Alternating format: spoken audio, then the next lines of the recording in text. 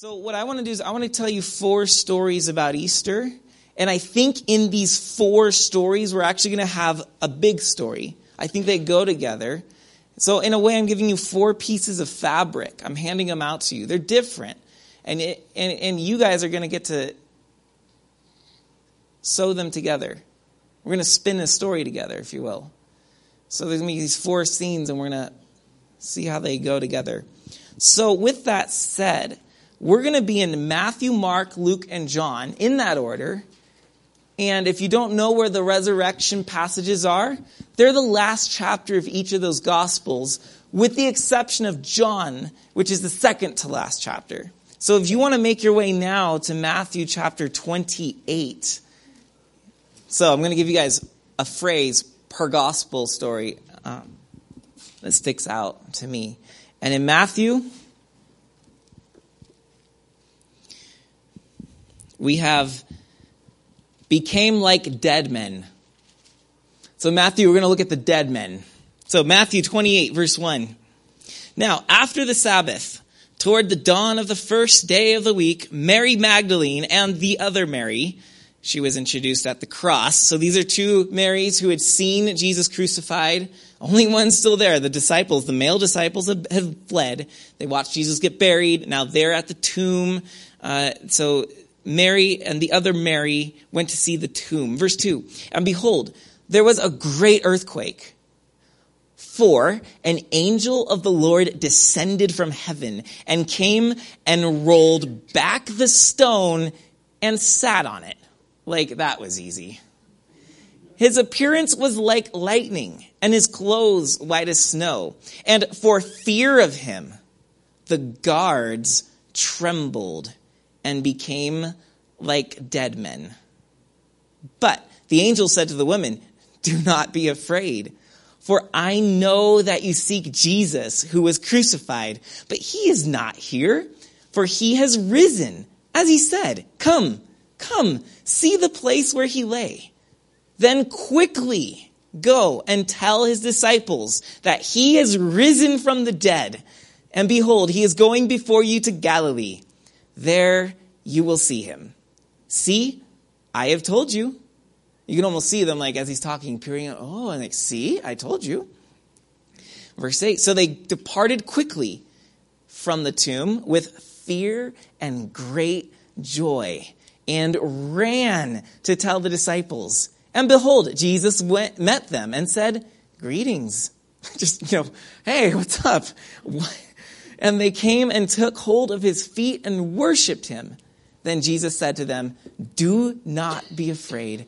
Go and tell my brothers to go to Galilee, and there they will see me.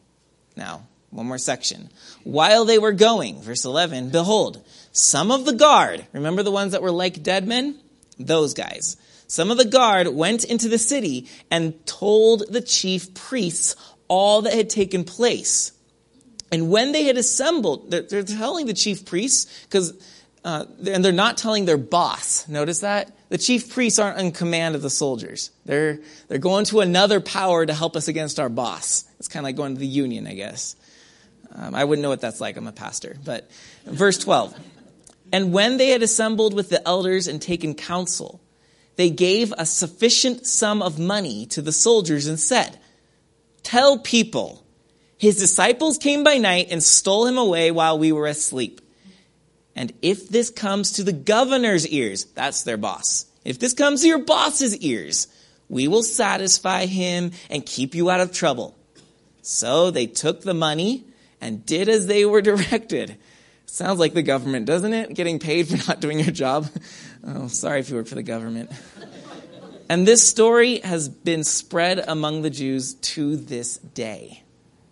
Okay. So our phrase here was back in verse 4. And for fear of the angel, the guards trembled and became like dead men. Like dead men. I used to picture that they were just there, and then all of a sudden they just collapsed, right? Because the angel's just like, boom, be gone. But it says like dead men, and I looked up the wording, and sure enough, the word dead here simply means to be deprived of power. So they lost their ability to stand. They lost their ability to be soldiers. And they became, if you will, like Jell-O. Just wishy-washy men that couldn't do anything, okay? So they've lost their power. Notice they obviously didn't just faint and collapse, because it says in verse 11 that they went and told the chief priests what had happened. Well, it's hard to tell them what happened if you were fainted and passed out, right? So they're not just like completely out. They're just like, they're disarmed from their ability to be guards. They were no longer able to stand on their 2 feet, if you will, maybe even quite literally. They were no longer who they're supposed to be. And this is what stuck out to me is, first of all, Matthew's the only one that really talks about the soldiers, okay? He talks about the soldiers, and I actually want you to read the section right before 28 when they bury Jesus, so you can see the significance of the soldiers and then why it matters that they became like dead men. So in 27 verse 62, notice this. The next day, that is after the day of preparation, the chief priests and the Pharisees gathered before Pilate. And remember, Pilate's the one that said, "Oh, fine, kill him." So they gathered before Pilate and said, he's the governor, "Sir, we remember how that impostor said, while he was still alive, 'After 3 days I will rise.' Therefore, order the tomb to be made secure until the 3rd day, lest his disciples go and steal him away and tell the people, 'He has risen from the dead,' and the last fraud be worse than the first." Pilate said to them, "You have a guard of soldiers. Go, make it secure as you can." So they went and made the tomb secure by sealing the stone and setting a guard. Okay, so Pilate, the representative of the Roman Empire, he is Rome's representative to the Jews in Jerusalem. He's representing Caesar, the empire of humanity that rules the world. Man's vision of the kingdom of God is Caesar. And it's being extended through Pilate. And Pilate says, "You need our power to keep this guy dead? All right, you can have my men." So the soldiers are sent. Then one more step. They sealed the stone so that they would know if anybody tampered with trying to open it. Just like old-fashioned letters came with a wax seal, so you would know if it had been ripped open or not. And seals, the wax was always pressed with the signet ring of the authority who sealed it. So that if you break the seal to get in there, it's saying you're messing with the owner of the signet ring that stamped the seal. So Pilate's ring, representative of Caesar, would have been smashed into that wax around the stone, and it would say, anyone who breaks this stone open has defied Caesar, the king of the world. Yeesh, yeah, you don't want to get near that. So the women are coming to the tomb. How are we going to open the tomb? What are we going to do? Well, God's like, Caesar? Do I have to obey your rules? And he rips the tomb open. And what you see is, one, Caesar has no power to keep this thing closed. No power whatsoever. The life within the tomb, even dead, supersedes the life of Caesar on the throne of the capital of the world. Then his guards, the life within comes out, and they can no longer stand on their own 2 feet. They become like dead men. What do we see? We see the powers of the Roman Empire, which were the ones who were alive, and they put everybody else to death, Jesus, for example, on the cross. Now it's all reversed. It's flipped. Jesus is the one who's alive, and the representatives of the power of Rome are the ones who become like dead men. This is the weightiness. This is the depth. This is the solidity of the life that Christ has brought out of the tomb. He didn't just come back to life. Like, guys, like that magic trick. I know it was 3 days of suspense, but I'm back. It wasn't just, oh, he's back. It was, there's a new kind of life in this person that's coming out. And this is such a potent, such a deep, such a vivid, such a solid, such a real life that those who are not prepared to stand before it cannot stand and become as though dead in comparison to the richness of this life. That's something that even the most powerful name on the planet couldn't stand before it. And furthermore, contrast these like dead men with the women.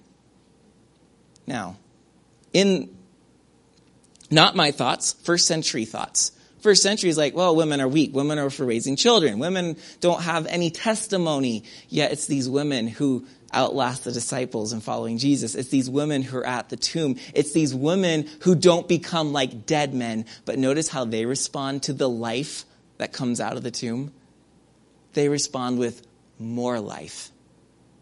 You see it, how they respond? They first of all listen, but then in verse 8, while these guys are lying around as if dead men, we're terrified, the women are departing quickly. There's fear. Yeah, I haven't seen somebody rise from the dead either. And great joy. And they ran to tell the disciples. They're running. They see Jesus, greetings, and then they fall at his feet. They are full of life. And here's the truth. Here's what we see in this. That the kind of life that Jesus brings to the world brings one of two results to the people that encounter him. Either it brings you to be like a dead man, or it brings you to have more life.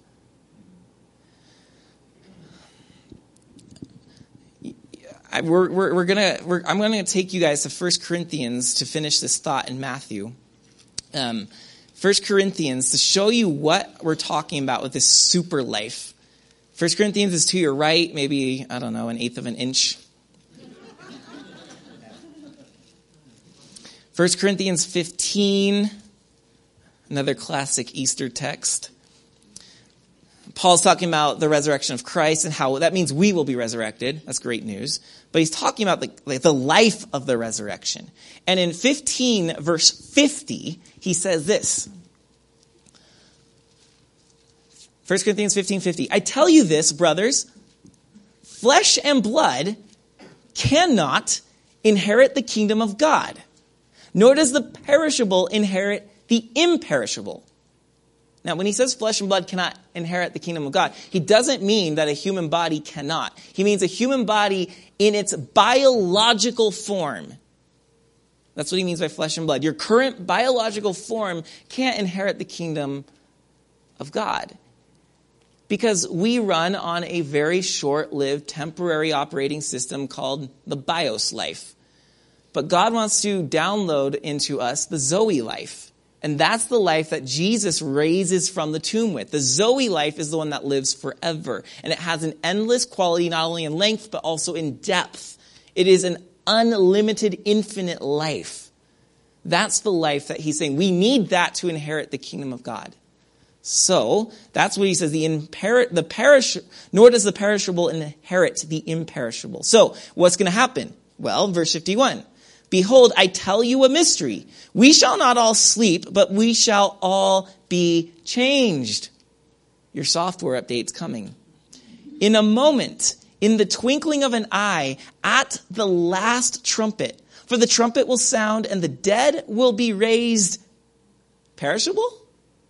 Now, remember, Jesus did not come out just the same. He came out different. So we will be raised imperishable, and we shall be changed. 53. For this perishable body, he's talking about the bios life, must put on the imperishable, the Zoe life. And this mortal body must put on immortality.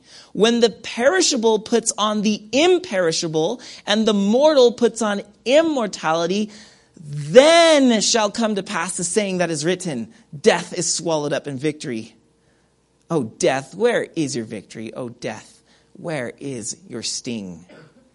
So we have to be changed Do you see? The soldiers weren't changed. They could not stand before this life. They could not inherit it.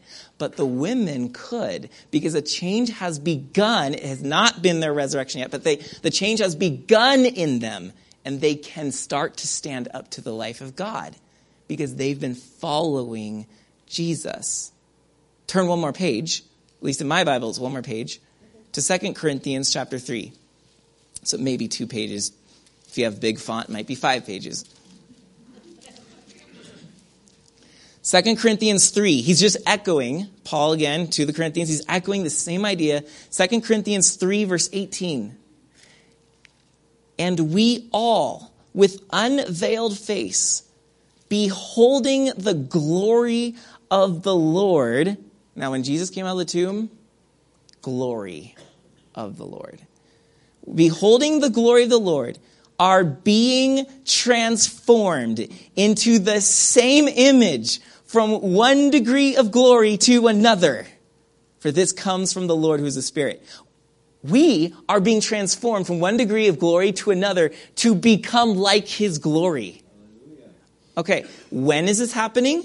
Read again. For we are being transformed. So yes, there will be a future when we will finally completely convert to the new operating system. But we are getting beta versions of it every year that we keep following Jesus. And that's why the women at the tomb did not become like dead men when Jesus rose. Because they had been taking the steps through their lives of following him. Friends, the way we follow Jesus, and when we do the things he asks us to do and practice the virtues he's demonstrated for us, we are not earning our way to heaven. We are preparing ourselves for the life of heaven because we cannot inherit it as we are. So he leads us in certain footsteps so that we can toughen our feet for a life that is too real for mere mortal feet. So if he was to just right here, would you be like the soldiers or like the women? But the world wants to keep you like the soldiers. Have you felt that? The world's trying to tell you, oh, you believe in Jesus, that's enough. Don't worry about following him. It's just pretty radical. The chief priests paid the soldiers to say what? The body was stolen while we were asleep. The world is paying us to stay asleep. It's paying us with pleasure. It's paying us with possessions. It's paying us with position. And it keeps us occupied with those things. Climbing the ladder of the bios life, the perishable life, the mortal life. When Jesus is calling us to wake up, to be like the woman at the tomb, and to not climb the ladder of possession, pleasure, and position, but to go deeper into the immortal, the imperishable, the Zoe life of the resurrected Christ. So, feels good to be paid by the world, doesn't it? Shh, just here. We'll pay you. Just keep telling everyone you're asleep. Let's wake up. Let's wake up. We're missing, right? Easter is not, I feel like sometimes the church is like a museum. We come in and we observe. Don't touch. Just look with your eyes. And it's like you're walking through the building every year, and there's exhibits, and we're in the exhibit called Easter. And we look like, ooh, the resurrection is pretty cool. Exhibit B, you'll see Christmas, see the baby in the manger. It's like we think it's something to observe, but it's actually something to enter. And so the gospel is asking us to wake up, to be alive, to let the life begin to change us from one degree of glory to another. Because we are inheritors of his resurrection. Mark. So story number 2. Mark chapter 16. Mark 16, just to the right of Matthew. Our phrase for Mark, the one we're going to highlight is, so what was it in Matthew? They became like dead men. In Mark, it's go tell his disciples and Peter. Mark's the only one to add the phrase and Peter. It's believed, by the way, that Mark was the boy in the Garden of Eden who ran off naked when the soldiers grabbed his garment. that he was a boy when Jesus was around. He grows up, and he was probably of the household that owned the Garden of Eden. It was probably the backyard of Mark's parents' house. Mark was therefore rich. Mark was educated. Mark was literate. Peter was a fisherman, probably wasn't that good at writing a book, especially a book of the Bible. So Peter joins up with Mark to write this gospel. So there's a lot of Peter's personal touch in here. Go tell the disciples, and that failure Peter. That's what we're going to see. So let's read the story. Chapter 16, Mark 16, verse 1. When the Sabbath was past, Mary Magdalene and Mary the mother of James and Salome brought spices so that they might go and anoint him. And very early, on the first day of the week, when the sun had risen, they went to the tomb. And they were saying to one another, who will roll away the stone for us from the entrance of the tomb? And looking up, they saw that the stone had been rolled back. It was very large. And entering the tomb, they saw a young man sitting on the right side, dressed in a white robe. And they were alarmed. And he said to them, do not be alarmed. You seek Jesus of Nazareth, who was crucified. He is risen, and he is not here. See the place where they laid him?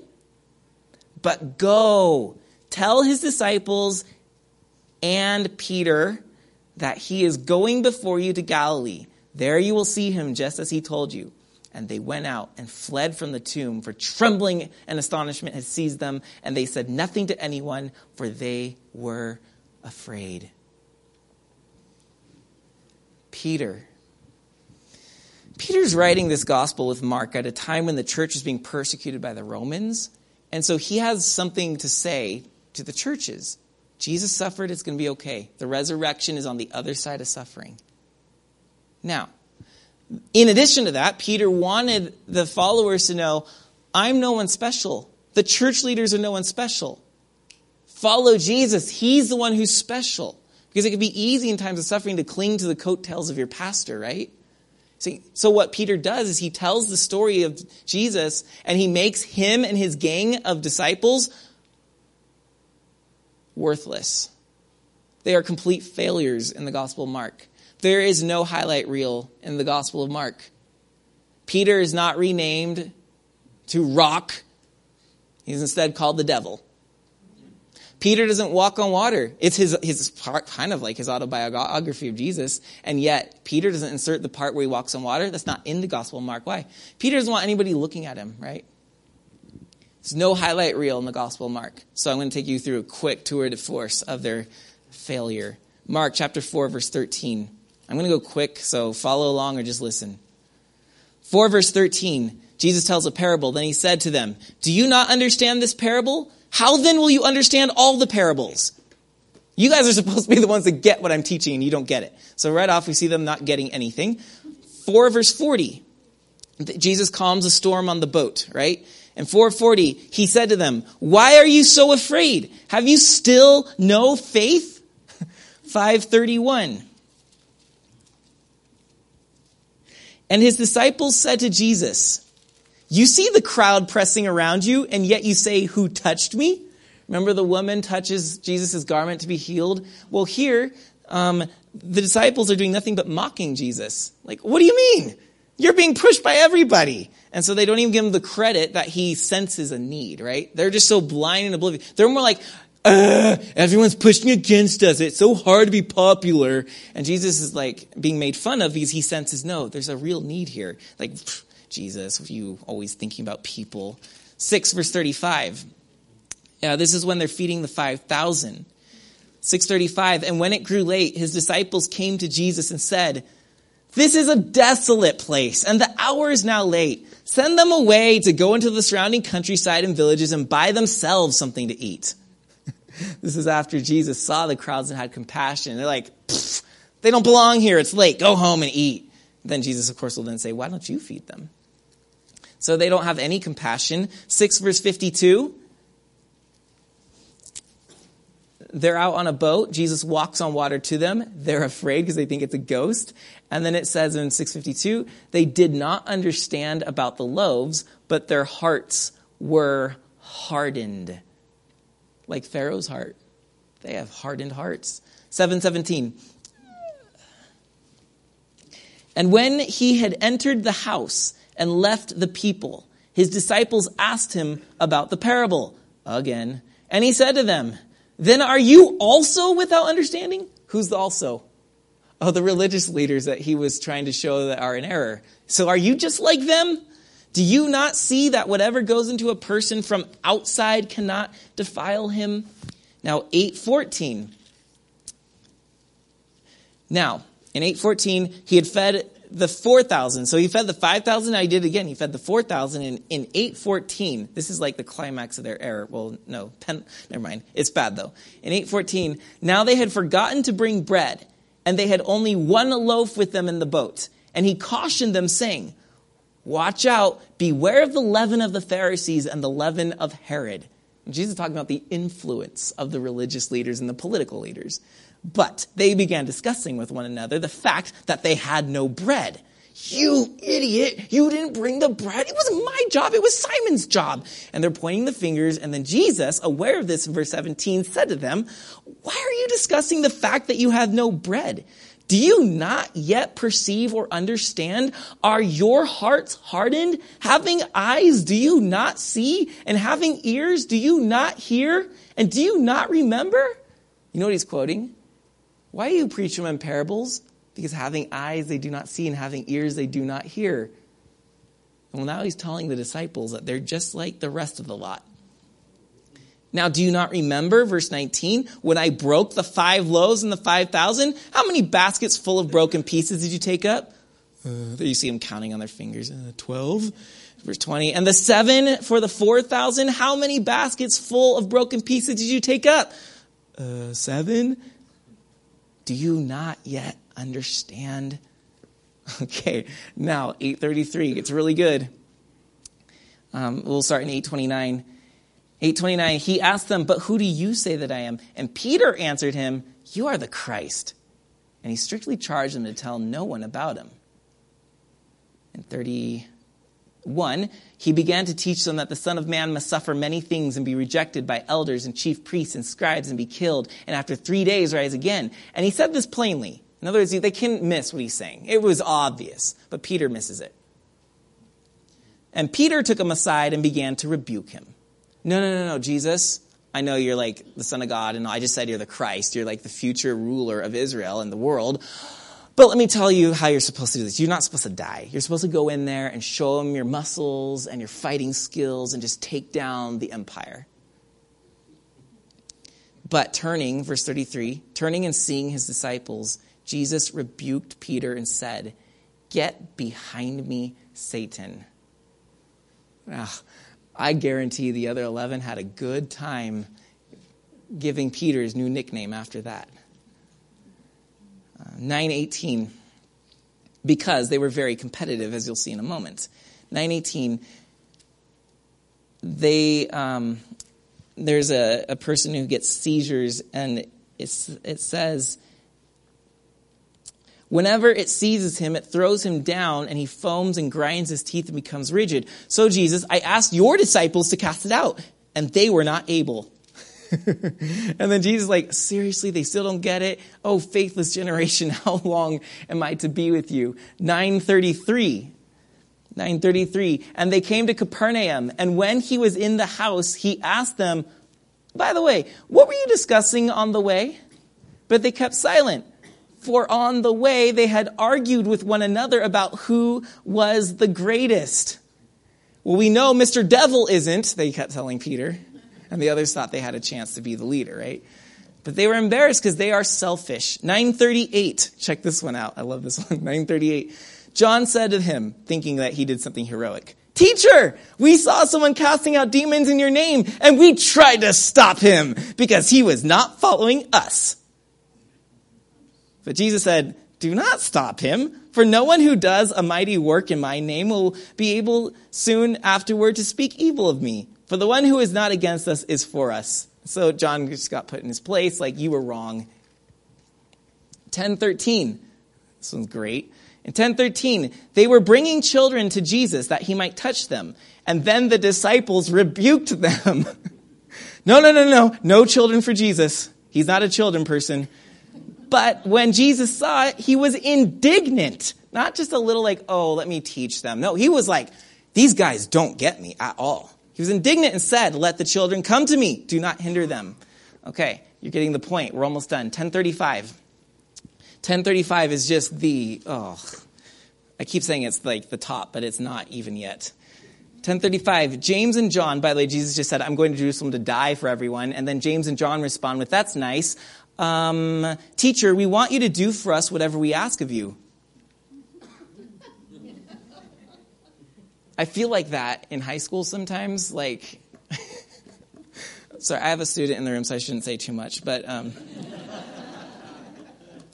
you're like telling them something and all of a sudden, like, and it looks like they have this look on their face, right, like a profound insight, and it's like, I have to pee. Okay. So Jesus is like profound, like teaching about the Savior of the world. Like, teacher, that's nice. We want you to do what we ask you to do. So in verse 37, they said to him, or Jesus says, what do you want me to do for you? And then verse 37, they said, grant us to sit, one at your right hand and one at your left in your glory. And you can just imagine the inner eye roll Jesus did, or the outer, and explain to them, okay, I can't do that for you guys. And then 14, verse 37. There's three more. 14:37. You guys know this one. 14:37. Jesus is in Gethsemane praying. He knows he's about to die. He's praying hardcore. In 14:37, he came and found his disciples sleeping and said to Peter, he's picking on Peter here, Simon, are you asleep? Could you not watch 1 hour? Man, for everything I'm about to do, you can't watch 1 hour. And then in 14:50, Jesus is arrested. And what do we see? They all left him and fled. Right after they had all said, oh, no, we promise we'll die for you. We're not going to leave you. Jesus is arrested, and they all left him and fled. And then Peter's not much better. 14:54. He followed him at a distance. At least Peter's still in the game. He follows him at a distance. But then in verse 66, 14:66, we're not going to read it for time's sake, but you know this. He denies Jesus 3 times. Even after he said, I would rather die with you, for you, than to deny you. Peter fails. And there, the disciples are out of the picture. Only the women, the female disciples, are seen from this point on until the resurrection. And Jesus says, go and tell, or the angel says, go tell his disciples and Peter. Friends, I went through the long effort of showing you all of the highlight, what does ESPN call it? Like the not highlight, the top not highlights, something like that. I showed you like the worst of the disciples because we need to see that this is us and that we are dropping the ball left and right. You may not have literally denied Jesus at some dinner party or something, but sometimes our actions are going against. They're going contrary. And the resurrection says to us, I'm taking failures and I'm using them, what you think is an anchor holding you back, I'm going to catapult it forward as a stepping stone to lift you higher into the new life. We can't get there without our failure. We will never get to his life without our failure. Because if I'm at the top of my life, I'm never going to see a need for his life. He will always use our failures. That's what the resurrection says. No shame in him. Jesus comes out of the tomb, and he doesn't come out angry. Well, at least the women were here for me. Nor does he come out with vengeance. Like, just wait till I just can't wait to tell Peter, I told you so. You know how you all want to say that, right? No, I won't deny you. They deny you. I can't wait to let them know. I told you you would. He doesn't do any of that. He just comes out and says, make sure my friends know I'm here for them, and I'm going to meet them in Galilee. That is what he says to us every time we fall flat on our face. Luke chapter 24.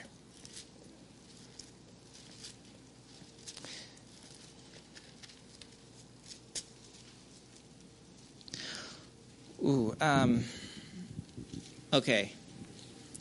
This is a lot, so we're going to just scan around. Luke 24. So like the other episodes, the women are coming to the tomb. Whoa, an angel's talking to us. He's not here. He's risen. I want us to pick up in verse 10, 24:10. Now it was Mary Magdalene and Joanna and Mary, the mother of James, and the other women with them who told these things to the apostles. Like, we went to the tomb. He wasn't there. There's this angel. And you can just hear, you've seen people in an excited fuss about something, right? They're not even making sense because there's no categories for the human language to talk about this, right? You can't say, remember the other week when we saw that guy come out of the tomb? You're telling a fresh story, and it's coming out. And so it says in verse 11, but these words seemed to the apostles like an idle tale, and they did not believe them.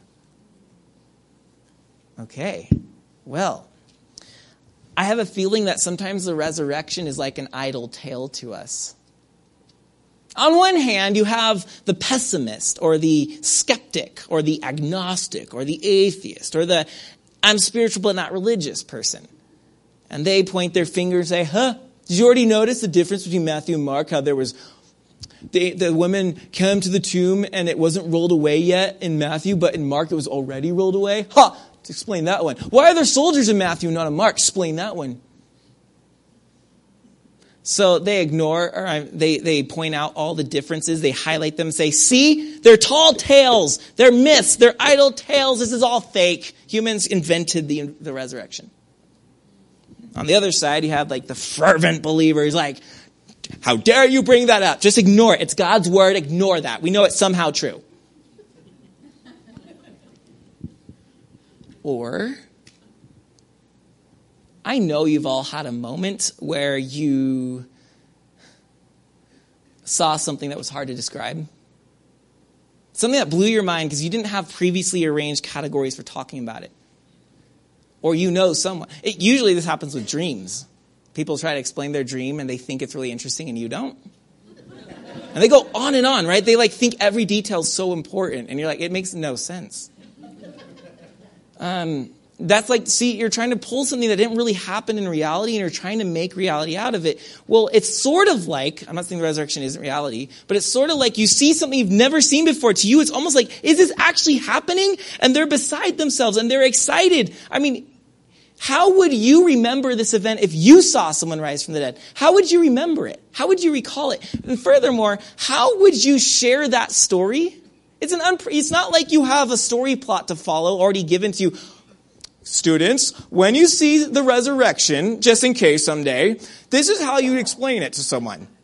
They're just oh yeah, we're going to go anoint this dead person. And all of a sudden, what? And now they have to explain this and they're chitter-chattering and they're being incoherent. And the apostle's yeah. Are you sure you didn't sniff those spices? Because you guys are a little, right?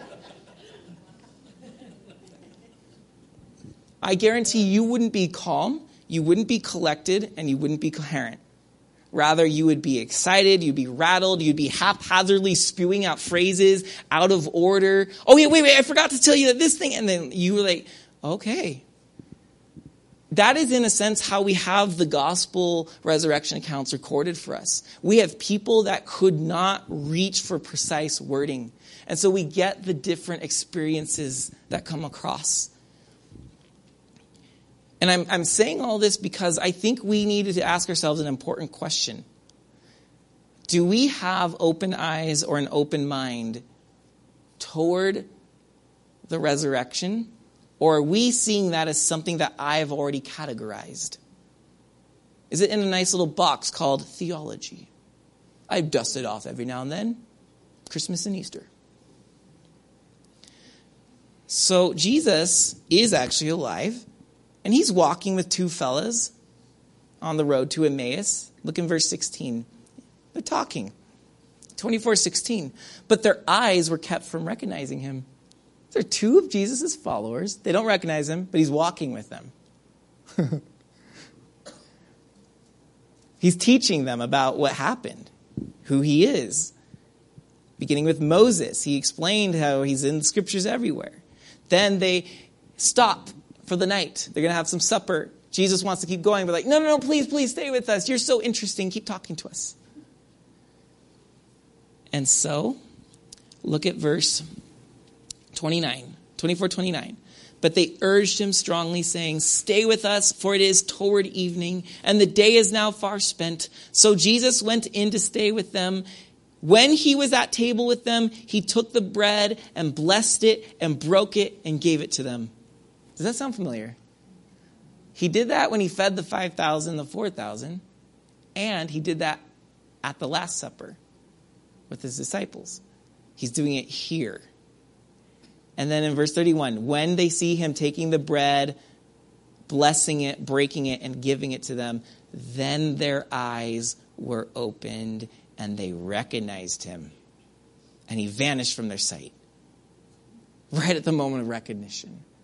The elusive risen Jesus. By the way, the phrase for this one, we have, and they became like dead men. Tell the disciples and Peter, this is, their eyes were opened.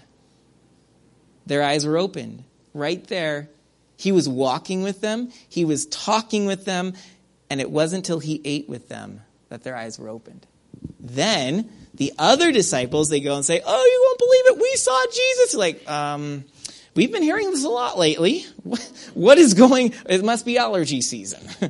So Jesus then appears to the disciples in verse 36. They're really skeptical. He's like, "Come on, touch me. I have real skin here. You can touch me. Do you have something to eat?" So he eats to prove eating. Jesus was really into eating. That's a good thing. That the future's going to be full of food. He eats a fish to show I'm not a ghost. Can a ghost eat food? And then in verse 45, we see he opened their minds to understand the scriptures.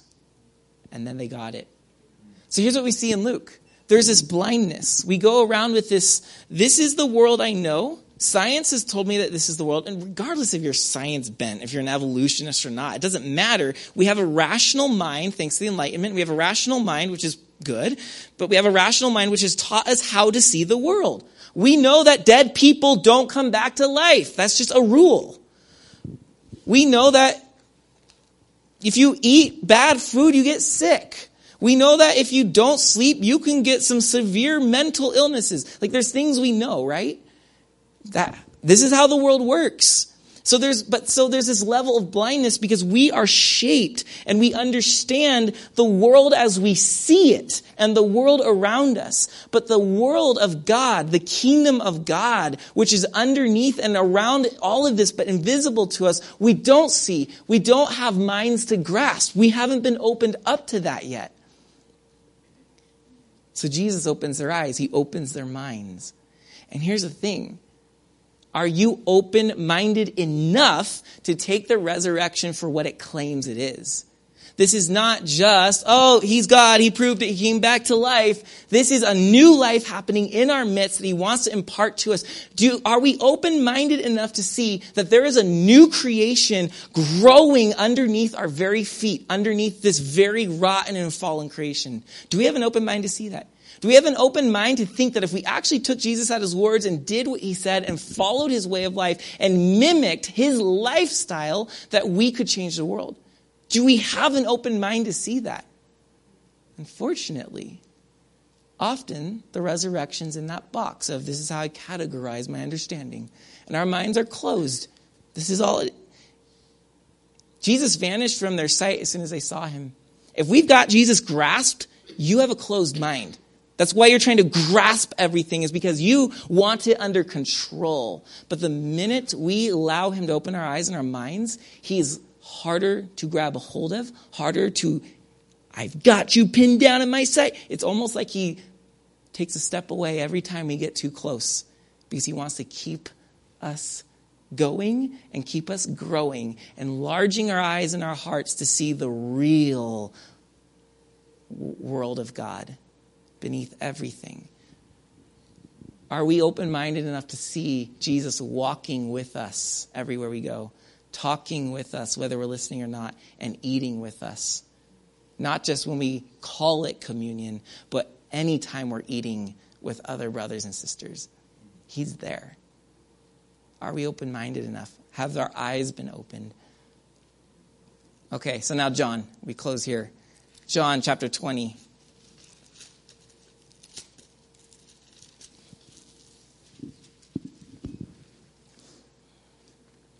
So far, we've seen they became like dead men. We see that there is a solid life. We were inheritors of this life in Eden.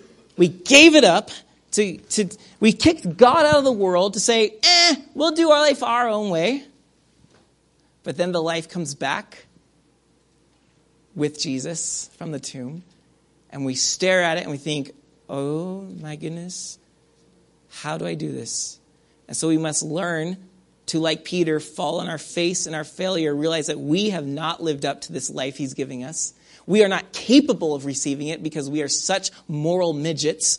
C.S. Lewis's wording. No, maybe it's Peterson. It doesn't matter. We're moral midgets. And so we recognize the resurrection was for the disciples and Brandon and Denny and Dan and Brittany and Lucinda. It's for us so that we can recognize, okay, I can get up off my face, I can get on my feet, and I can begin to walk in this life. I can begin to become more of a solid person, being transformed from one degree of glory to another. And then my eyes are being opened as I walk with him, talk with him, eat with him. My mind is being opened, and I can begin to see the kingdom of God in our midst, growing around us because the resurrection set it into motion. So we're evolving here, right? Pardon the term. We're growing, I guess I should say. We're transforming, right? And then we come to John, and this is the climax of resurrection storytelling. So we come to John 20. Again, they're coming to the tomb. It's empty. They're like, what's going on? Peter and John hear about it, and they race to the tomb to see who gets to go there first. The whole thing in that, but that's for another time. Then in verse 11, though, we're going to emphasize Mary. So Peter and John race to the tomb. He's not here. Oh, it's true. And they race back, right? I'm going to beat you. Half of our lives is trying to have the ego win, isn't it? And then 20 verse 11, Mary's different. I love how in the Gospels the women are always the hero. 20 verse 11, but Mary stood weeping outside the tomb because it's empty. She's like, where is he? Where is my Jesus? And as she wept, she stooped to look into the tomb. And she saw two angels in white sitting where the body of Jesus had lain, one at the head and one at the feet. They said to her, woman, why are you weeping? She said to them, they have taken away my Lord, and I do not know where they have laid him. Having said this, she turned around and saw Jesus standing. But she did not know that it was Jesus. Jesus said to her, woman, why are you weeping? Whom are you seeking? Isn't this great? It's almost she has no concept she's talking to angels and Jesus. Right? Because she's weeping. She doesn't see yet. Who are you seeking? Then, this is it. Supposing him to be the gardener. So Matthew is they became like dead men. Mark is go tell the disciples and Peter. Luke is their eyes were opened. John is supposing him to be the gardener. Why? Why does she think he's a gardener? Because John alone tells us that the tomb was in a garden. If you're in a garden and you see some stranger suddenly behind you, you're like, oh, he must be the gardener. It's logical, right? Supposing him to be the gardener. Now, don't just say, oh, okay, that makes sense. No. Think a little further. God once walked with humans in a garden. And that was when we had his life. But then we died, and we just had our life. But now we're back in the garden. Because of the resurrection, humans are back in the garden with God. She's in the garden. We've come full circle. Jesus has completely healed and brought back that which we had surrendered and given up and spat in the face of and lost. He's brought it back. And Mary's being invited. She's walking with, she doesn't see it yet, but she's walking with him. Friends, we are walking in a garden today. Do you see it? Do you see that every thorn that pricks us, there's a rose behind it? In all the weeds around us, there is fruit and there is garden and there is grass growing up through it. We are walking in the garden. It hasn't completely taken over. We're waiting for Jesus to finish that. But we are stepping in soft soil, not hard concrete. We are walking through birds singing in the trees, not machine guns firing and ripping off limbs. We are walking in a garden. Do we see? She will. Supposing him to be the gardener, she said to him, "Sir, if you have carried him away, tell me where you have laid him, and I will take him away." Jesus said to her, second time he's speaking, "Mary." It's like a magic word. She turned and said to him in Aramaic, "Rabboni," which means teacher. And Jesus said to her, "Do not cling to me, for I have not yet ascended to the Father, but go tell my brothers and say to them, I am ascending to my Father and your Father, to my God and your God." Mary Magdalene went out and announced to the disciples, "I've seen the Lord," and that she had said these things to her, that he had said these things to her. She had supposed him to be the garden. There's the new creation. But here's the thing. We get, when we look at this, that Jesus is the gardener, right? We see that. We know that as we're reading it. The reader is in on the secret that Mary hasn't seen yet. We're like, "Mary, the gardener is Jesus," or "Jesus is the gardener," right? "Don't you see it?" And they're like, "Oh, yes, she gets it." Yeah. Jesus is the gardener. We get that. But what I think we're still learning how to get and we're growing in is learning that the gardener is also Jesus. Jesus is the gardener, but the gardener is also Jesus. Or change the word gardener to your neighbor is also Jesus. Your employer or your employee is also Jesus. The person sitting in front of you who didn't comb that tangle out of their hair is also Jesus. The person sitting behind you who has bad breath is also Jesus. The person you won't speak to for a month is also Jesus. The immigrant is also Jesus. The other political party is also Jesus. Your enemy is also Jesus. When Jesus comes out of the tomb, he didn't just come out of a tomb in history. He came out of the confines of our limitations of who God is and where he is. He is now everywhere. And he is in everyone I come across. I can no longer just say, "Oh, you're Bob the bookseller. You're Pete the painter. You're Gary the gardener. You're Terry the trash picker-upper." Trash man. We can't say that anymore. You're not just that. Everyone in this room, everyone we encounter, the Christ is everywhere. And I'm no longer just meeting people. Jesus has bled into all of the world, all of the universe. And everywhere I step, if I'm stepping in the garden of God, then I'm also stepping in the garden with God. And I'm encountering God in the face of everyone I see, even the person I don't like, which will forever change how I treat these people. Forever. And you may be saying, that's not possible. Jesus is over there. Then you don't understand the resurrection. The resurrection means that Jesus is no longer just a body 2,000 years ago, nor is he just some incomprehensible figure at the right hand of God somewhere up there. He's everywhere. He came out of the tomb, which was the confinement of gods are there and humans are here. No, they're coming back together. And he's amongst us everywhere. Didn't he teach this to us through the Good Samaritan parables? And when he said, "Father, forgive my crucifiers, for they know not what they do," he's teaching us to see God in everyone. That the way I treat people is ultimately a demonstration of my love for Jesus. You still don't like it? That's what John says in 1 John. Brothers, if we love him, we must love one another. So, yes, we get it, that Jesus is the gardener. But here's the other secret, that as you walk further in the resurrection of life, you will get, is that the gardener is also Jesus. That person is also Jesus.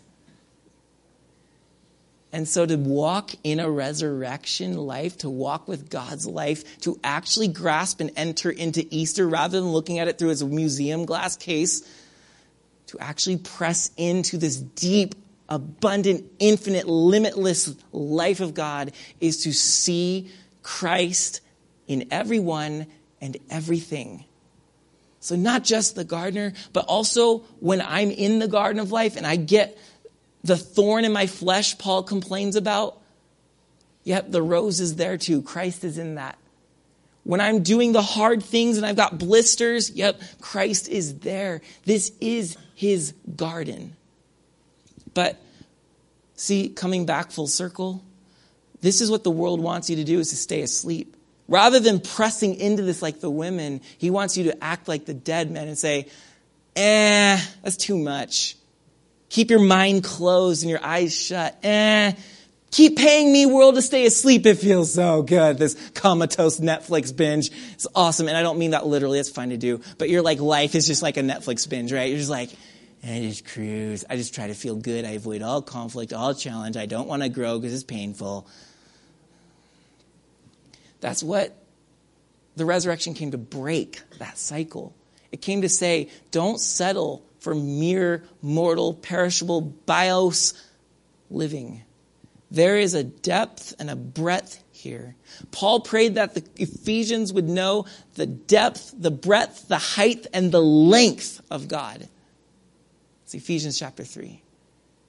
Explore it, because there will never be an end to where God will take us, to how deep we go. You'll never get bored with that life. There's no limit to the growth we can achieve. He's transforming us from one degree of glory to another. Every time we choose to take a step in the footprints of Jesus, you are being transformed. You are going further into the resurrection life. You are becoming more real and more solid till finally thorns do nothing to you, and the entire cosmos is the Garden of Eden with Christ walking with us everywhere. That, friends, is heaven.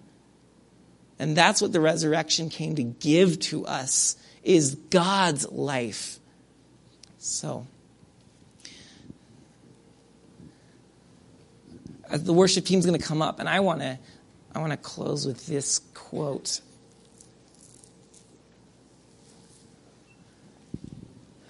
Earth is crammed with heaven.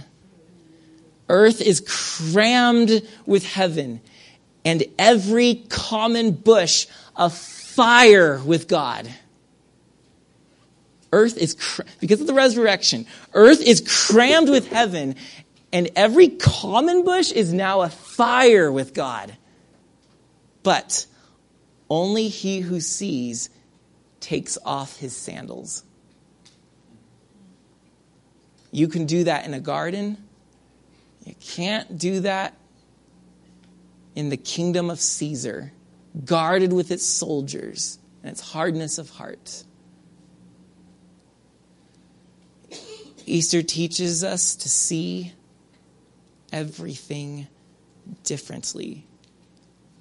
Will you follow him out of your tomb? We pray, Jesus, that we would. We are buried in fear. We are buried in our sins.